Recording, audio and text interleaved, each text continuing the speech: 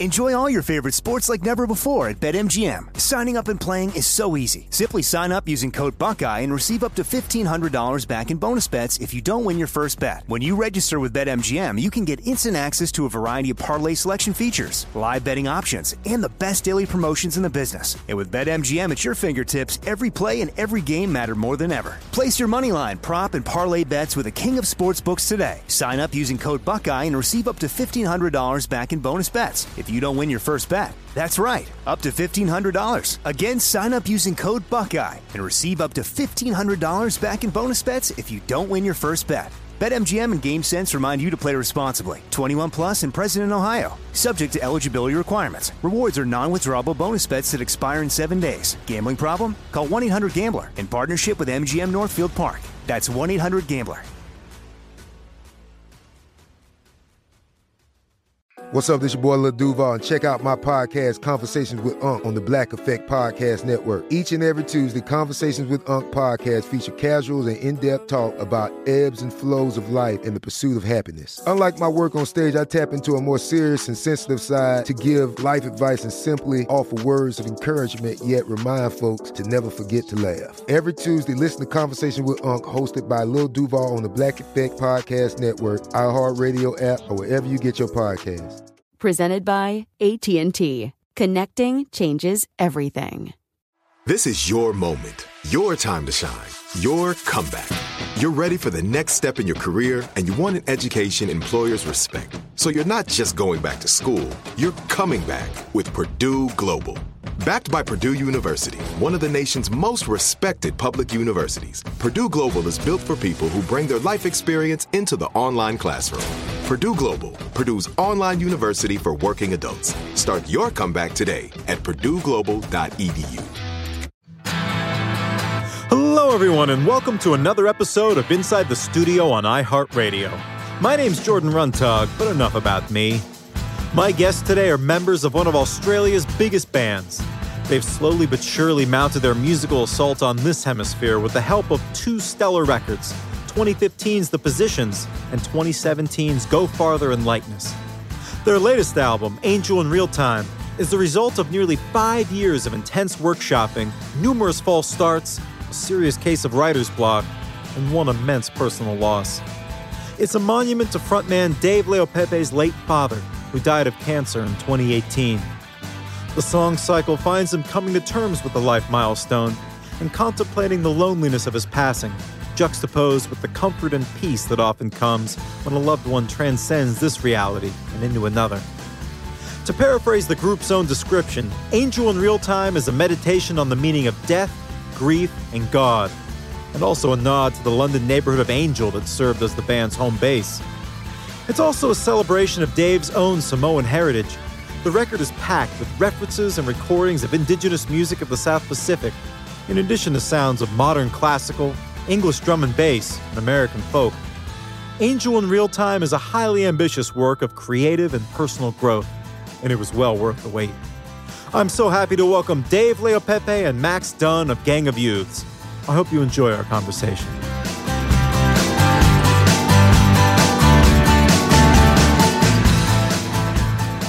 Just to kick it off, I mean, I just want to offer you guys a well-deserved congratulations and thank you for Angel in Real Time. I mean, I know you've been working on it for several years now, and I think I'm right in saying you recorded it 3 different versions of it. I mean, how did you know it was done? How did you know you had it where you wanted it finally? It was done when the label said, all right, dickhead. Major label deadline. That's the honest answer. So you're first for Warner's, right? Yeah, so...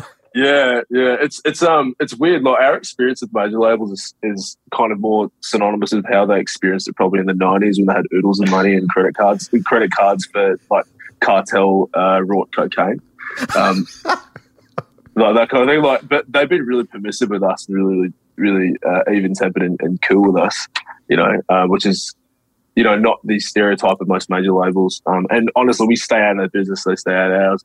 The Warner team here in the UK are unbelievable. The American team are really, really, really great, super supportive, they're unbelievable as well. So it's been kind of like that, but they were like, listen, it's been 2 fucking years, stop pissing around, get it done.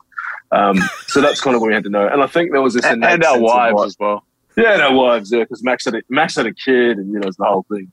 But I think it was just like a tacit understanding that we had said everything that we wanted to say in the best way possible, and it was beautiful. We all found it beautiful. We keep fucking using this word today, don't we, Moxie?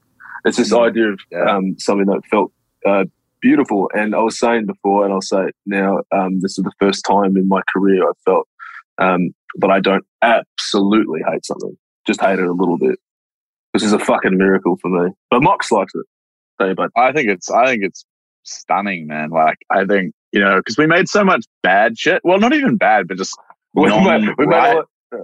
non-right shit that it really does feel like really cool. And it was like so free, and it was fucking hard. Like, obviously we were going insane at certain points of like 2 years during lockdown in a room. But I just mean it was everything that, Dave's probably wanted in terms of influences in the past that had been too weird or too like whatever. And, we were able to throw ourselves into that and all our different backgrounds and kind of just come up with something really beautiful and weird. And like that felt like it was the right thing for who we are now, which is really cool. Yeah. I feel like Dave feels that. Yeah. You only know when you've arrived when you arrive.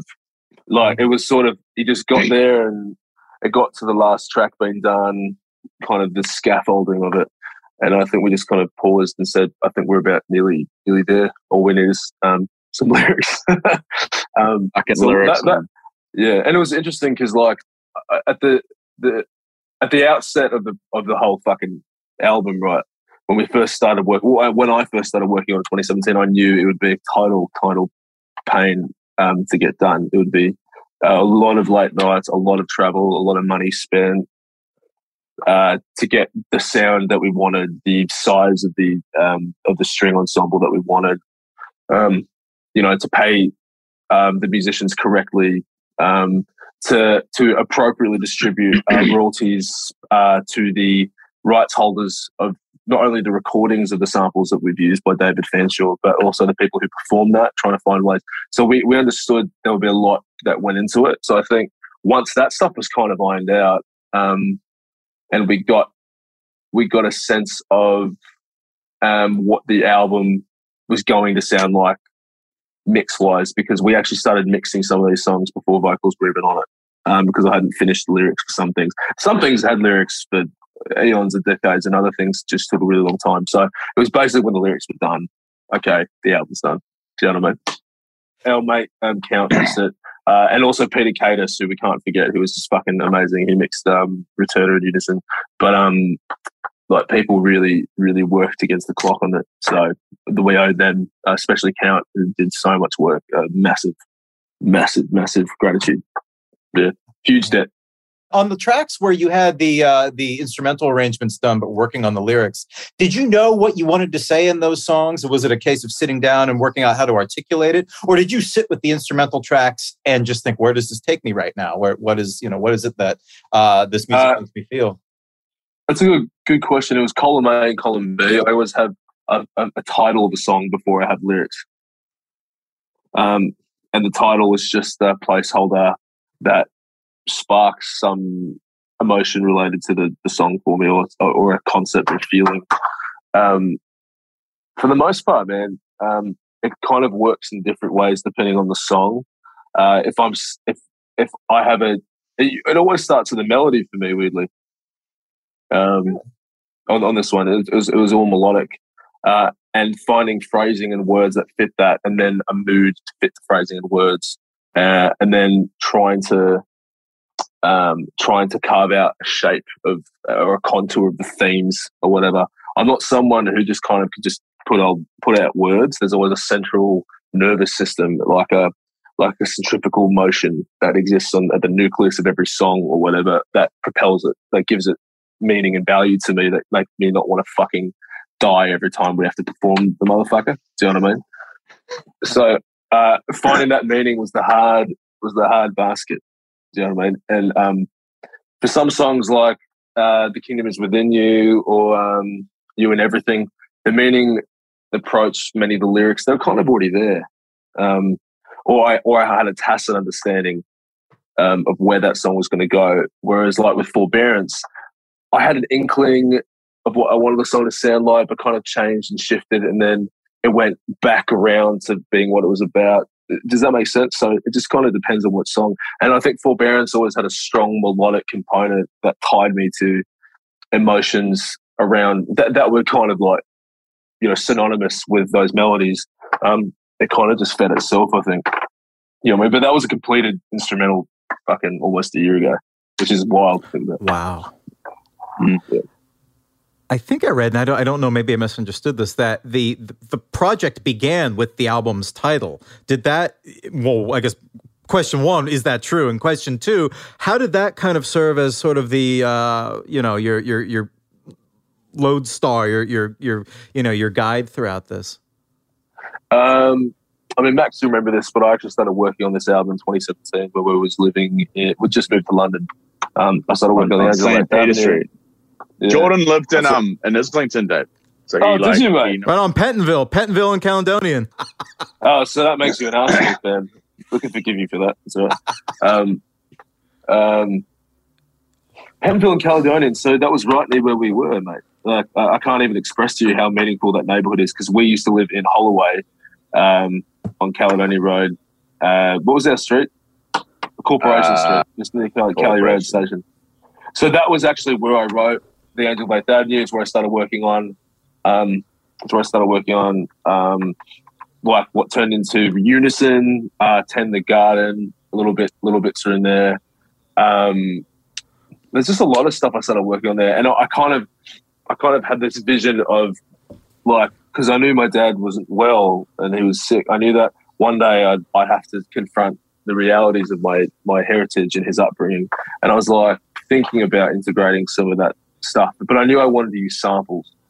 Do you know what I mean? And so I feel like that was the genesis of where it started. Angel Realtime, however, tied everything into a cohesive whole for me, and I came up with that album name in 2018, Maxi. I was walking around Angel the day that we found the house that we all lived in.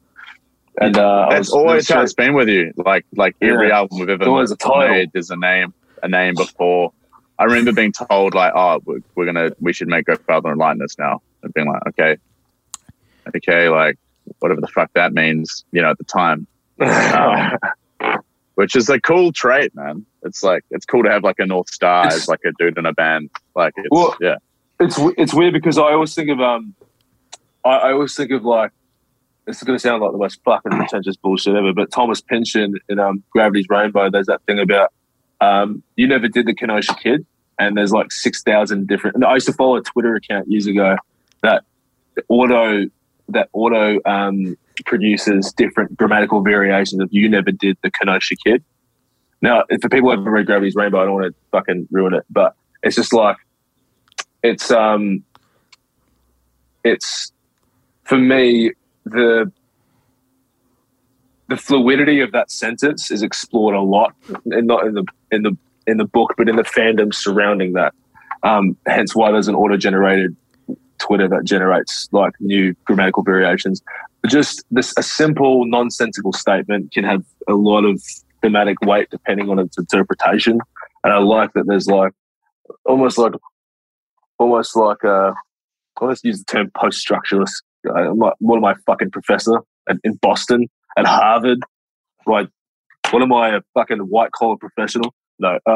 There's a sense of like each word denoting something else, and so I thought Angel in Real Time.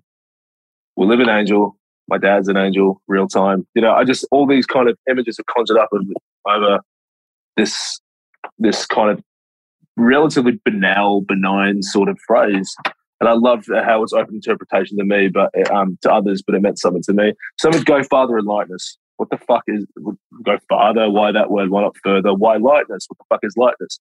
You know, I like the idea of the English language being poised for interpretation always at any given time, and a collection of like the positions. I mean, I was using it as a reference to Leonard Cohen's various positions, but it could also mean the positions on a football pitch or stuff. You know, I think there's so much fluidity. So if I just come up with words that sound beautiful and they suggest something, they imply meaning, then perhaps fucking potentially something will come from it. Like there will be blood. You know what I mean? Chungking Express. Do you know what I'm saying? Like I like the ideas that so much of almost like Lewis Carroll. Yeah, I know. It's all whimsy and bullshit, but to me it makes some fucking conceptual sense. But that's how I start everything. I feel like a title is cinematic, and it helps me derive meaning and shape an arc without having to do too much like groundwork. You know, it's all about the big picture type stuff in the initial stages of planning a record. How do you feel about it? I feel like there's sort of two schools of thought with artists being asked about their lyrics. There are some who will dive right in and almost treat it like a diary and tell you, you know, what they were feeling, where these came from. And then there are others who are, you know, prefer to be a little more vague and really want to leave it open to interpretation and open to, you know, people to bring their own twist to it. How do you feel about that? How do you feel about discussing your words? I trust people to not treat my fucking words as gospel, because that would be stupid if you treat anything that anybody in the public eye said is totally fucking gospel. That would be absurd, right? So I ask the people, it's my shit. I'll say what I want about it. I respect people who fucking don't. Just straight up, you know, I was watching this thing with Trent Reznor, who I like a lot. He doesn't like to talk about meaning in songs. He even said that it ruins it. I'm sorry, Trent. I like ruining stuff. I was saying I know Swiftie doesn't like to mention stuff, and she's obviously very talented, good at her job. But I enjoy ruining it for people. I think it's important to understand context. I'm a fucking layman student of history, and I have a very intense desire to keep reliving my connection to place and time. And so in order for me to do that, I do that through the medium of very mediocre indie rock music.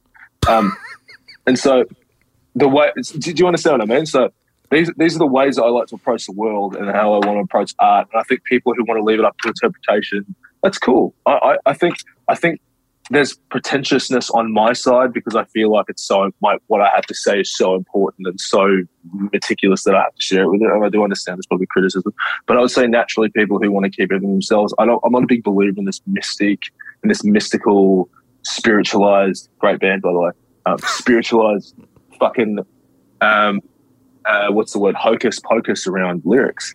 Do you know what I mean? They're not going to save the world. It's poetry, and it can be like anything is up to interpretation, even if I tell you the truth of what it means. So I think that debate doesn't really rage in my head because I just don't care. It's not really part of what consumes my thought. Do you know what I mean? I'm more concerned with whether I'm communicating what I want to say effectively enough, not whether or not. Does that make sense, Jordan? I feel like it might be a pretty harsh answer to a really reasonable question. But no, not at all. I mean, I in a lot of ways, I feel like you're being, you're taking self-deprecation to the level of a martial art, I should say. I mean, we were just talking about this in another interview, man. I've just been drawn. It's come to my attention so often now. I'm starting to fucking think that if I ever do another interview again, I'm gonna have to be this cocky, cocksure, fucking self-assured kind of bloke. You know, so next time I speak to you, you'll be like, have you been smoking some really great shit?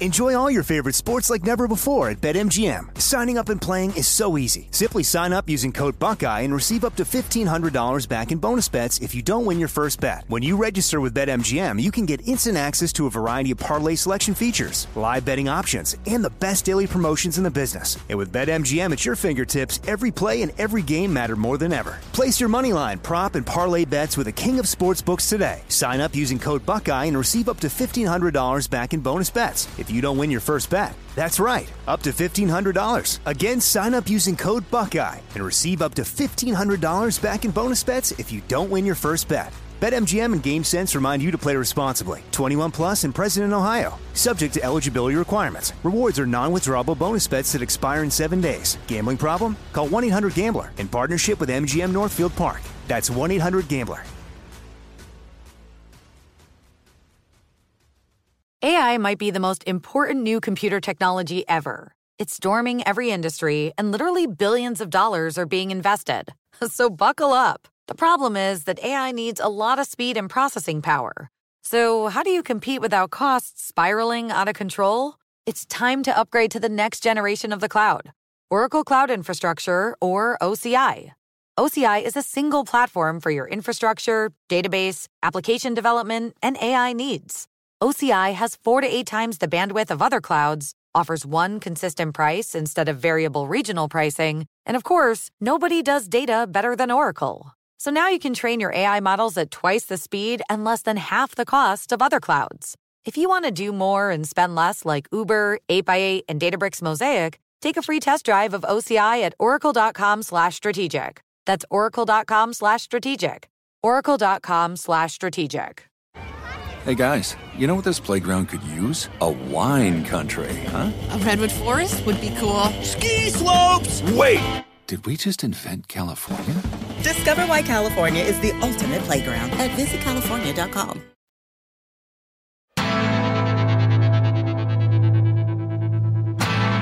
I hadn't planned on sharing this, but I guess just in the interest of what you just said, I when I was a young boy, I lost a parent, and this was more than 20 years ago. And just recently over Christmas, I'm so sorry to hear that, mate. Oh no, I mean, dude, I'm sorry to hear that, man. Sorry, shit. No. And just recently over Christmas, a distant family member that I hadn't known got in touch with me and sent me a tremendous gift, a box of all sorts of teenage letters and diaries my mom had written and photos and stuff. And it kind of made me think of what you were writing on this album too, because I do. How old were you when that happened? I'm sorry to hear that, man. Oh no. I was favorite people in the world lost her mum. One of my favorite people ever lost her mum when she was a little girl. So I feel really strongly. I feel really strongly for you, man. Shit. Oh no, thank you. I mean, I was 12 and I'm 34 now. I listening to your songs and the words that you were saying, and even just, this sounds corny, but even between the lines of the lyrics too, it hit me in a personal way. Because I sort of know on a certain level what you were singing about, sort of getting to know your parent after the fact. And, what's that ancient Egyptian expression? Something like to speak a man's name is to restore him to eternal life, which to any, I've never heard that, but that is beautiful. I think fucking ancient Egyptians. Top. I think I stole that from a Doors interview, by the way. So for anyone who thinks I'm actually well read, I'm not. I definitely took that from Jim Morrison. But the journey that you went through on this record, it connected with me, even in ways that maybe you don't realize, and I'm sure with so many people too. I mean, at what point? And this question's to both of you. Do you start thinking of the audience when you're putting songs together? I mean, all these songs are fragments of a grief eternal, right? It doesn't never leave you. And I think there's a sense of this.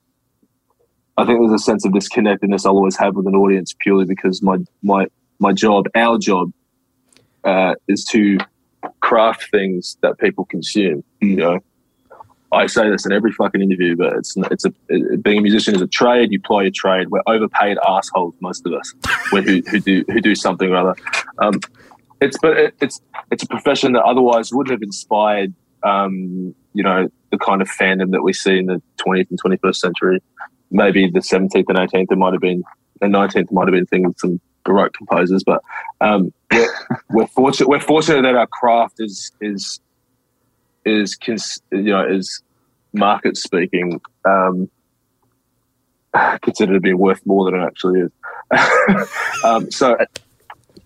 I think what I'm trying, like Max, you're going to interrupt me with something self-effacing before I go in for the kill with something like pejorative. So maybe you go. No, I was just going to say like the entire thing is like, I mean, for me, like music is just about making people like feel, like I don't know, like the umami of the song, like the fucking like that's the job, man. Like the whole thing is like, do I listen to this when I'm listening to the mix, and am I like massively affected by it? Is it beautiful? Is it bringing out the beauty or like the meaning in the lyrics by accident or in good ways? Is there contrast? Whatever. Yeah, I think that's what I'm trying to. Whole gig. I think that's what I'm trying to gesture at. Like it's just a job, and you can't help but think about where your table goes if you've made a table. You can't help but think about like that's an incredible, yeah. Like, I wonder what this thing that I spent fucking 6.5 hours or 6.5 weeks, 6.5 years making. I wonder where this is going to go. How the fuck are you supposed to know? So for me, it's like, if I'm making ergonomic chairs in my basement, you know, you want to make sure that people are fucking enjoying sitting their ass on them, you know? Even if aesthetically they're not as pleasing as the shit you might get down at the fucking, you know, the IKEA. Self-deprecation is killing me, man. No, but it's not. I think there's something more reminiscent of the way that I grew up and the way they look at music, that it's a job, it's a profession, and you want to think about where it goes. And any bit of handiwork that you do is a small mark on planet Earth. You know, even the smallest piece of literature or fucking, and that's nice to think about. It's meaningless and it's bullshit, but it's still in some way lovely, you know. And I would like anything that I have to be reminiscent and reflective of the talent that surrounds me and the 4 other guys in the band, and also to reach people if they choose to be reached. You know, that's an important thing, but it's hard to balance because like I'm such a fucking people pleaser, right? That if I think about what the peanut gallery wants, then they get nothing but peanuts, you know, and they'll never change. They'll never change to something more nutritious, like pears. You know what I mean? So I just have to be realistic about how much of myself I can give away to that thought, you know, because I'm prone to it. You know, I'm a total, as Joyce Meyer, you know who Joyce Meyer is? Joyce Meyer, she's like this Christian author, preacher. Shout out, bro. Shout out. No, I've never read any of her shit. Bro. How many jets does she have, Dave? A fucking bunch of jets, loads of jets. Bro, she's a jet happy preacher. Your jet, mate. But there's this thing called approval addict that she talks about that I vaguely remember while drunk at a Hillsong conference when I was fucking 15. But that was something to me, like being such an approval addict, I have to balance how much I think about how this will be received. For me, it's not necessarily like people, because people will like or dislike it. It's more like I think growing up I was really overly like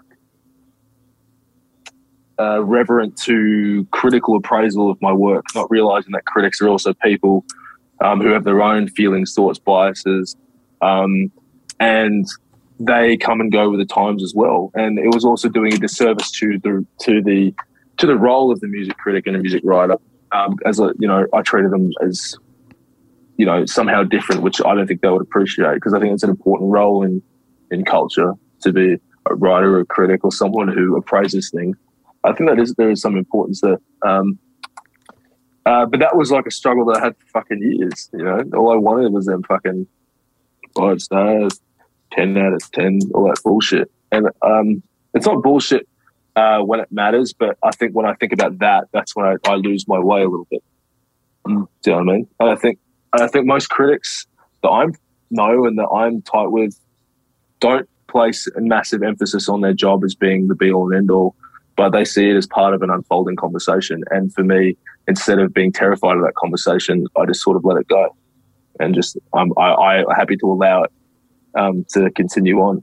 And I think that's been the biggest change in me, is like the sense that any kind of approval outside of what goes on in here and what goes on in the room with those 4 other guys, here being myself, my soul, and what goes on in the room with 4 other guys, that's possibly more important. Not much more, but, you know, that's kind of where I need to gauge, you know. And, you know, I think it's not about drowning out noise, because I don't necessarily believe, for example, that constructive criticism or engagement or, you know, discussion is bad. I think it's actually really good. It's more about just choosing how and when I allow that stuff into my orbit. Does that make sense? And that affects my relationship with the music more than anything. Or at least it used to. And, you know, now having known many people in music writing and you know, I've realized how completely immature and wrong I was to fetishize it. So, do you know what I mean? What did success look like to you when you were first starting out as a band? Hearing you say all this, now I'm curious. Mate, enough money for cigs. Hey, I mean, yeah. Like chucking a sickie from work, and then not having to worry about like whether or not I go back. Now, what's yours, mate? I don't know. I think we, I don't know. I think yours are more complicated. Your answer. Mine was kind of just, oh shit! Like, here's an opportunity to be in an actual band that does this and tours and see a fair bit of the Western world. Not as much of the rest of it as we want, but see a fair bit of all that. Play some fucking rad venues. I wanted to take it as far as I could, to be honest. I really believed in it. I still do. That's why I'm doing it. There's an awful lot of past tense in there, Maxie boy. No. But I do think. What about our dream, man? What about our fucking dream? I do think. No, I still have that like that ambition, but I do think, yeah, you kind of, when I talk about like people being the gig, like I'm not sort of saying it and make everyone like it, or certainly not make critics like it, even though it's cool when they do. It's more about like the ideal is like creating something beautiful that really affects us and I think inspires us. Like I don't think Gang of Youths has ever made an album that, at the time we didn't feel some sense. I mean, Dave might say so, but I certainly at the time always felt like we were doing something really fucking special, and I really loved the songs and I loved performing them, and I still do, So for me, it's like, yeah, I'm like, it's a weird, it's like a mature ambition now. When you're like 20, it's like, if we're not doing Madison Square Garden in 2 years, then like the world's fucked. And then you realize like, oh wow, like you're 5 years in and you're like, I just drove 15 hours to like play to 10 people in Salt Lake City or something. And you're like, fuck, mate, man, like you are not. You have to have a why that's bigger than that shit, Maxley, you have not lived until you played Kilby Court. I loved that show. That was one of my fucking favorite moments. Kilby Court, man.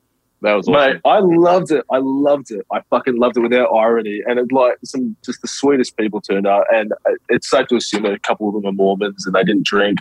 I think we played to 7 people. It was one of my favorite. It was one of my favorite times. Like for me, right? Like the idea of success is purely like, do I have enough money to keep fucking lights on, to give my wife a bed to sleep in, and my dog enough medicine? Like that's the success thing. All the other stuff is cool. But playing Kilby Court felt so surreal. It's for me, it's engaging in these totally surreal environments now. Like things that help me appreciate people for who they are when they come to the show. 7 fucking people, no booze, in a shed.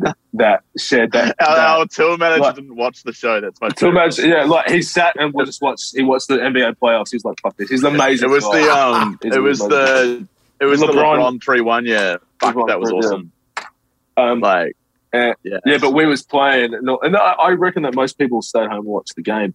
But that's like a good picture for me of what success looks like. It's just having enough in my world to be able to do that, But that would be the same with any job. I don't necessarily attach too much financial, too much financial motivation or too much personal motivation to my job, because it's a vocation. And whether like I could just as easily not have had a break as a lead singer. Do you know what I mean? I could be still on unemployment.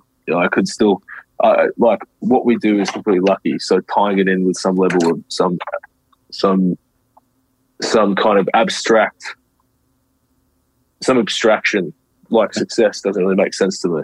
Do you know what I mean? Yeah, you're not the one if you're in a band. You know what I mean? Like you're not fucking Neo. Like you're not like you're like some chosen fucking person. Like it's so weird that we have a perception that as soon as you're in a band, you're a total bastion of moral superiority and cleanliness, and everything about you is fucking like spot on, and you just have all the right opinions and shit. We was kids. We were kids, right? I was like barely fucking 19, 18 or something, which now seems that you're supposed to be so grown up by that point. I fucking wasn't. So you go into these things with kind of low expectations but big dreams and aspirations. You try to achieve them. You're not a fully formed person at all. And I think that was that's kind of how I would. What do you reckon, Max? Back me up. Billions. Yeah, there's been a lot of we're a band that's had a lot of we're a very lucky band. Like I said, there's people better than us who aren't doing this, But there's definitely been times where we've been it's felt like we're that close to being like the fucking Killers or something. Or usually because someone's saying bullshit to you. I'm not saying recently, I'm saying over the years. And then and then it's just you just get absolutely fucked. You know what I mean? You're like, oh, we've nearly made it. We've done it. And then it's just and then the next 6 months you're just sleeping on floors or something. I love that about music. It's such a you have to have something honestly, beyond it. That's not obsessing about the success, or you just go nuts. You like a shark and you just die if it's not swimming.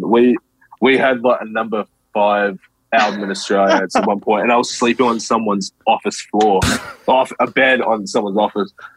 Do you know what I mean? I had the way that you relate to, because in Australia, we had no idea we'd blown up until we'd moved. I'm fucking not shitting you. We weren't a big band. We were a touring band, but we weren't we weren't this we weren't what we are now. We weren't even close to it. Well, I had no fucking clue. Then we go back to Australia and doing all these shows and we're playing these fucking huge. That was really how it was. We did some stuff. We played some festival slots, but they were all during the day.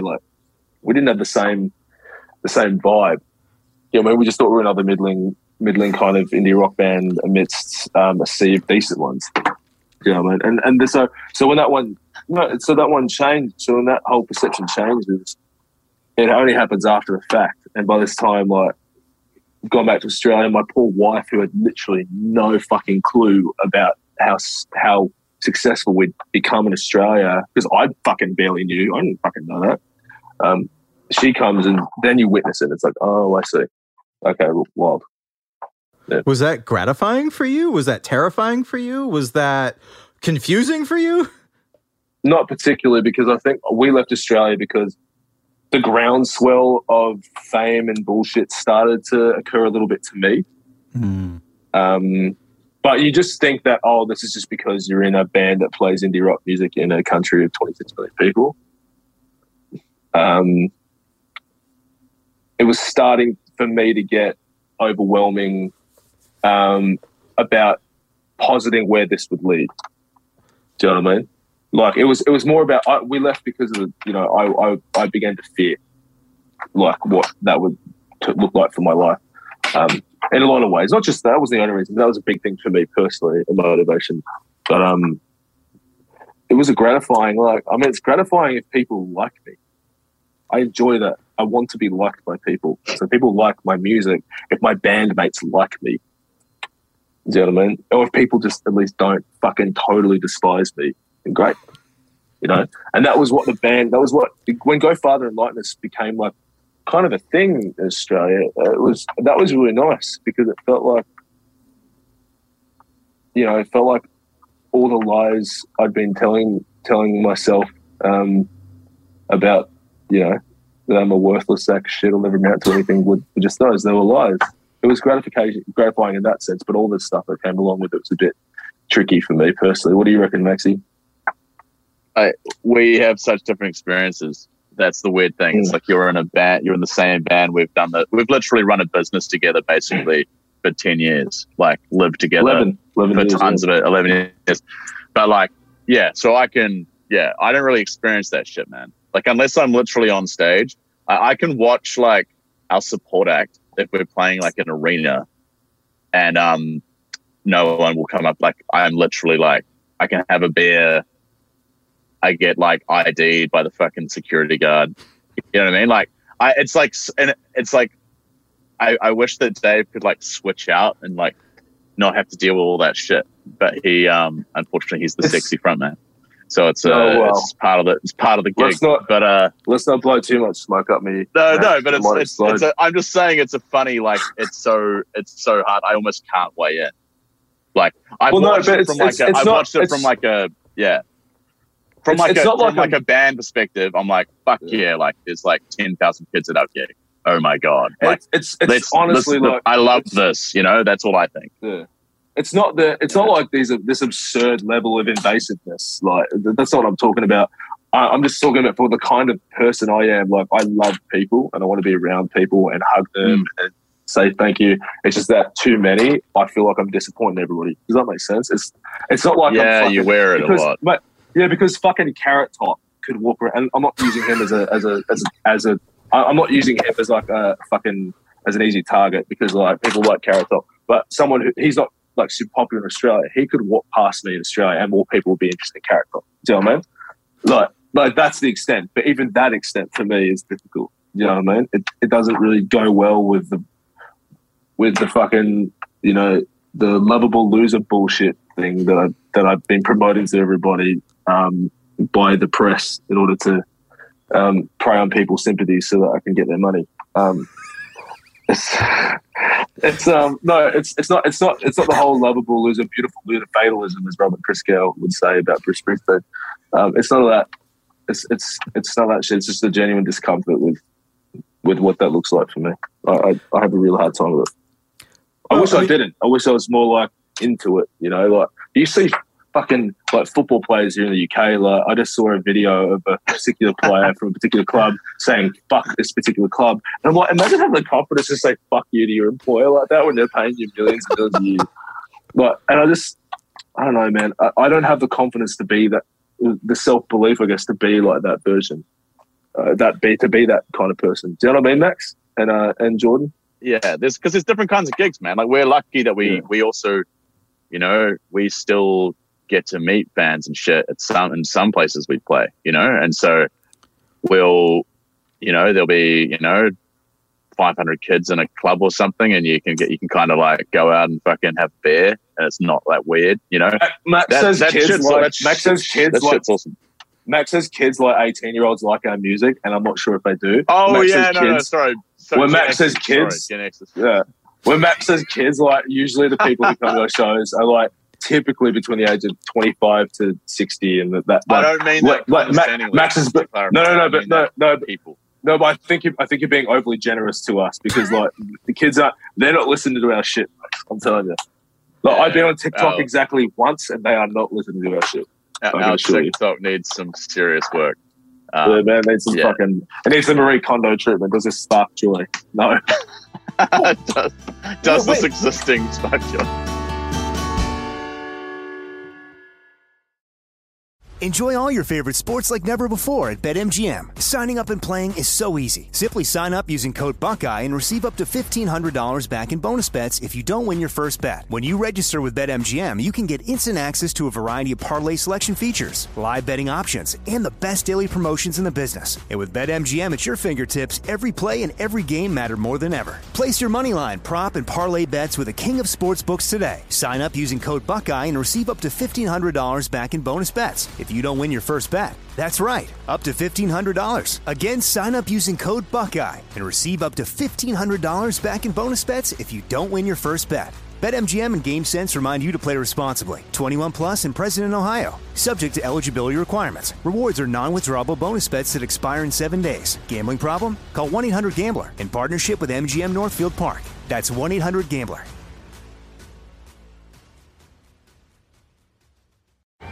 Hey guys, you know what this playground could use? A wine country, huh? A redwood forest would be cool. Ski slopes! Wait! Did we just invent California? Discover why California is the ultimate playground at visitcalifornia.com. Are you looking for the perfect move-in ready home this spring season? Now's the time to buy at Fisher Homes. For a limited time only, enjoy below-market interest rates starting at 5.375% APR, 6.139% APR. With these exclusive lower rates, you can save hundreds on a move-in ready home and start enjoying the benefits of homeownership even faster. Schedule your personal tour with one of our new home specialists at FisherHomes.com and make this spring the season you find your perfect home sweet home. Financing provided by Victory Mortgage, LLC, NMLS 461249, Equal Housing Lender.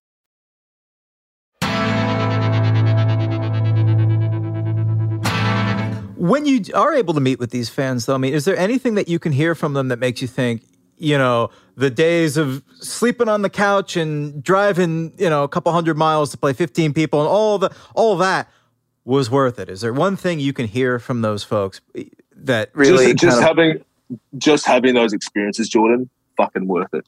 Being in a rock band is being a rock band isn't doom and gloom like I presented. Like it's just not. So much of it is just laughter and fucking joy and youthfulness and drinking and going to see different beautiful buildings across Europe, and like so much of it is that. So if someone comes to a show, I'm grateful. Do you understand? Like I don't have to meet the motherfucker. They could like someone actually coming is important. Do you know what I mean? They've taken the time. They've done what I did as a kid, right? I listened to something, I loved it, and I went to go see it live. They've done what I did. You know, that for me is sorry, Max, I keep talking over you, brother, but that for me is it's all fine. It's like I said, it's an indictment against all the bad stuff I told myself that I was. And it's confirmation that maybe my therapist and Max and the boys and my wife and my dad are probably right about me. That I'm not so bad. You know, it's confirmation of that fact. I like existing in that space. So when someone comes up and said, "Hey, great show, man, fucking great audience member, great job being an audience member." If I could, you know, and so it's so weird to be like, but I'm genuinely overwhelmed and filled with like love for anybody who wants to see us play. You know, even if they're just there to see Donnie, which I'm the same. You know. Or they're there because they're massive Noah and the Whale fans and they love Tommy, which I do also. Tom Stands are my favorite thing, man. Like Tom Stands, mate. There's a whole fucking there's a Tom Hobden adoration subcommittee meeting somewhere deep down. On Tumblr. No, but in the bowels of like the Pentagon, they've got a special fucking CIA constructed facility all dedicated to mining for pictures of fucking Tom when he was in Noah and the Whale. Gorgeous person. Love him.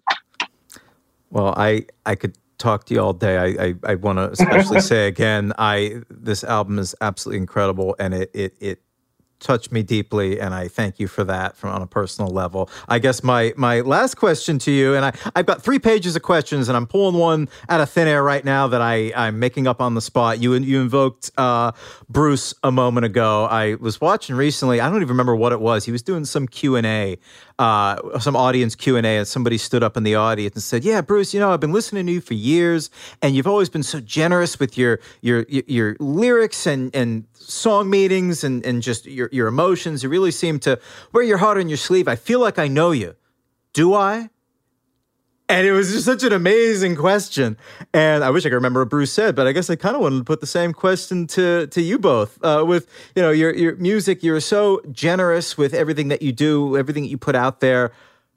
Do we fans who know your music, are we sort of allowed to feel like we know you in a way, or is there a division between on stage and off stage? To know Max is to love and adore Max, and anyone who doesn't love Max doesn't know Max. That's what I think about that. Anyone stupid, delusional, mean, or narcissistic enough not to love Max, which is why. Second, does that, Max? You answer that for me then. I think Dave's an extremely you hate this word, but authentic person. Convoluted person. No. I think there's no obtuse. Fuck off, man. Obtuse. You're literally like a beautiful, like super compelling, wonderful human being, and I think so. People see, I reckon if people see Dave perform and the way he tries to reach everybody. Dave sees everyone. Dave's the guy who sees the dude in the corner of the room no one's talking to and talks to him. So I feel like if you get that from the gig, like you feel like you're connected to, then that's knowing Dave. And we're also pretty fucking, basic bogan dudes. Like we're not, I feel like Tom's pretty.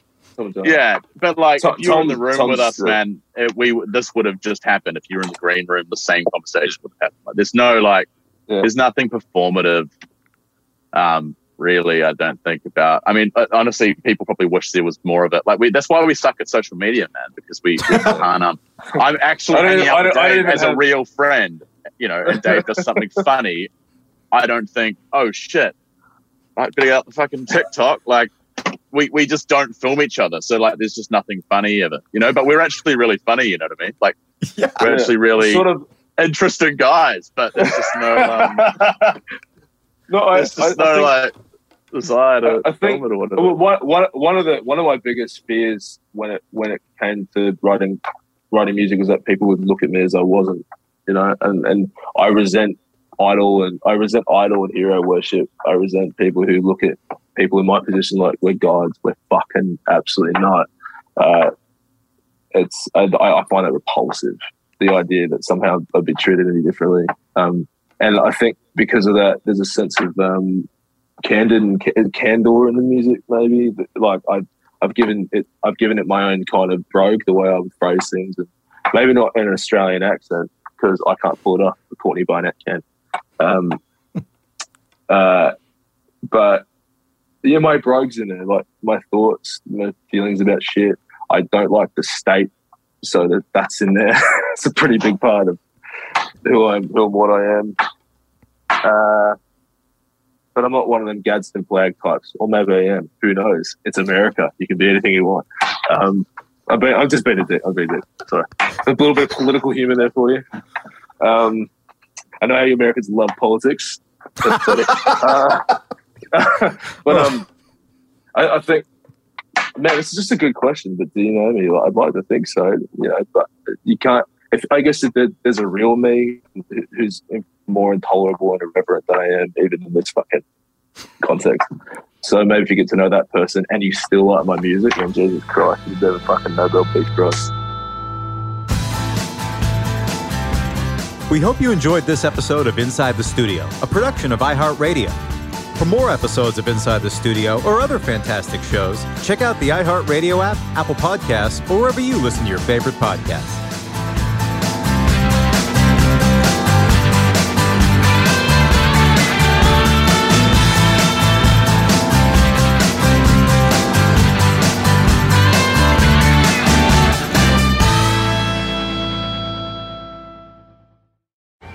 Hey guys, you know what this playground could use? A wine country, huh? A redwood forest would be cool. Ski slopes! Wait!